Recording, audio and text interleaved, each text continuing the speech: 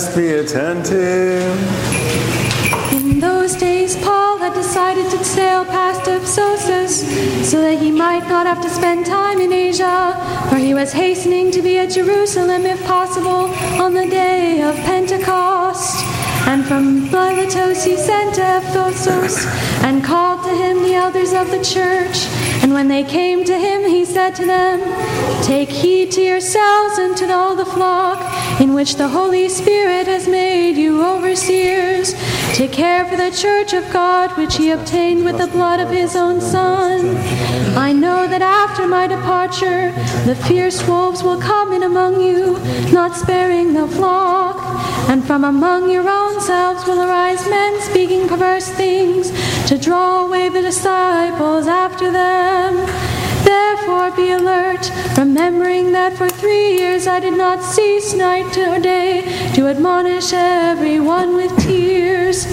And now I commend you to God and to every word of his grace, which is able to build you up and to give you the inheritance among all those who are sanctified. I coveted no one's silver or gold or apparel. You yourselves know that these hands minister to my necessities and to those who are with me. In all things I have shown you that so by toiling one must help the weak, remembering the words of the Lord Jesus, and how he said, 'It is more blessed to give than to receive.' And when he had spoken thus, he knelt down and prayed with them all." Peace be to you, the reader. And with your spirit. Alleluia, alleluia, alleluia. The God of gods, the Lord has spoken and has called the earth. Alleluia, alleluia, alleluia. Gather his saints together to Alleluia, alleluia, alleluia.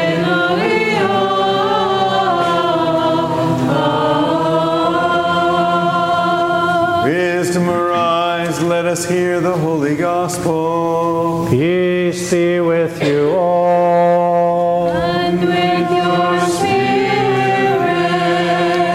The reading is from the gospel according to St. John. Let us be attentive. Glory to you, O Lord, glory to you.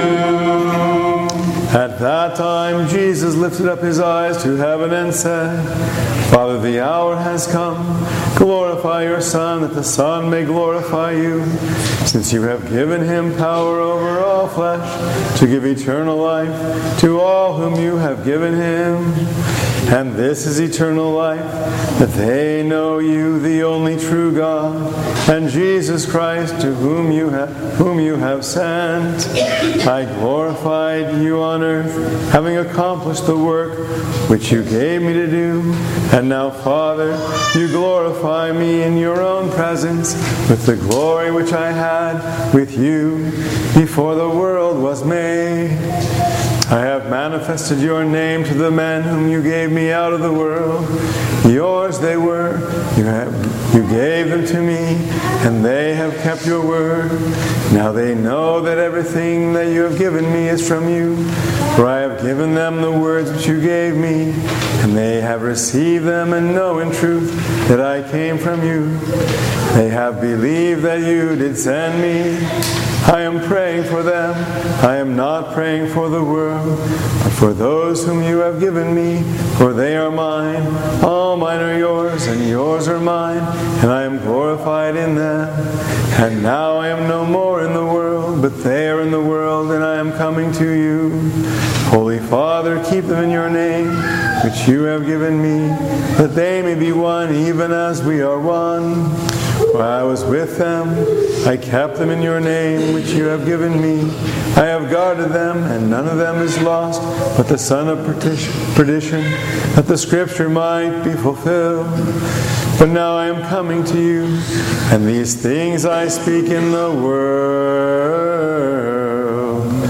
that they may have my joy fulfilled in themselves. Peace be to you who proclaims the gospel.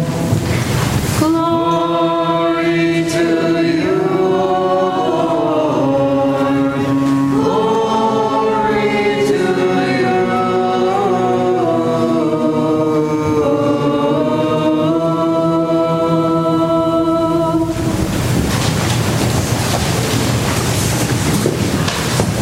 In the name of the Father, and of the Son, and of the Holy Spirit. Amen. Christ is in our midst.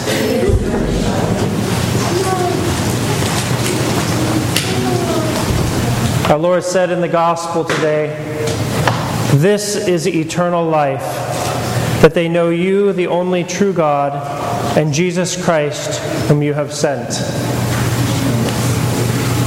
He tells us what eternal life is. He's not telling us how to get there, per se. He's not telling us the attributes of a person who is going towards eternal life. He's telling us the essence. What is eternal life? What is it? What is the experience of it? This is eternal life, that they know you, the only true God, and Jesus Christ, whom you have sent. Eternal life is knowing God. It's not you know God and then you receive eternal life. Eternal life is knowing God. So we should know what God is, right? And if God is the source of all good things, the source of love, the source of beauty, the source of joy, then knowing God, eternal life, is knowing true love, true beauty, true goodness, the truth, eternally. That is the experience of eternal life, is knowing God. This is what our Lord teaches us today in the gospel. Now imagine there's some faraway, idyllic land that you would like to visit. With these beautiful flowers here, I think of some tropical beach. And you have a little postcard of that beach, that place that you're going to visit someday. And occasionally when you're going through your day, maybe it's at your work desk if you have work, or on your kitchen counter, and you glance at that picture. Would you say that you know that place? Of course not. It's just a picture. You've never been there, you've never experienced that. This is how so much of our spiritual life is. It's this thing that we do on the side, that we occasionally, take a moment, look at the postcard, and then get back with our day. Then go back to what we're doing. If we understand that eternal life is knowing God, that begins right now. How can we know God? Because God wants us to know Him. He wants, as He said in the end of the gospel today, He wants that His joy be fulfilled in us. That's what He wants. Think about joy. Chara is the word in Greek. Joy, something that overwhelms you with lightness, with happiness, with goodness. He wants His joy to be fulfilled in us. That's what He said. And He wants to give it to us. But we spend our lives pursuing other things. Things that have the appearance of joy. Things that have the appearance of happiness, of contentment, of peace, of rest. But it never lasts. It never gets us there. So I'll make a bold statement. My brothers and sisters, we are going to die. We're going to die. We know this. Every single person before us has died. We will die. Death is on my mind a little bit more because an elderly neighbor of ours in our neighborhood, he's on his deathbed. He's been in the hospital for over a month. He had a surgery, and things are going towards that end that we all are approaching. And I visited him the other day, and we just had this time of staring at each other. He wasn't really able to speak much, but just staring, looking at each other. At that moment, that time, so close to death. Yorondisa Macrina, who is the spiritual mother, if you will, of the abbess of the monastery of St. John and of a number of other abbesses. There's a book called Words from the Heart that we have in the bookstore that has some of her homilies. She talked also about that moment being in the presence of someone who was at the hour of their death. It was another nun that was with her at the monastery.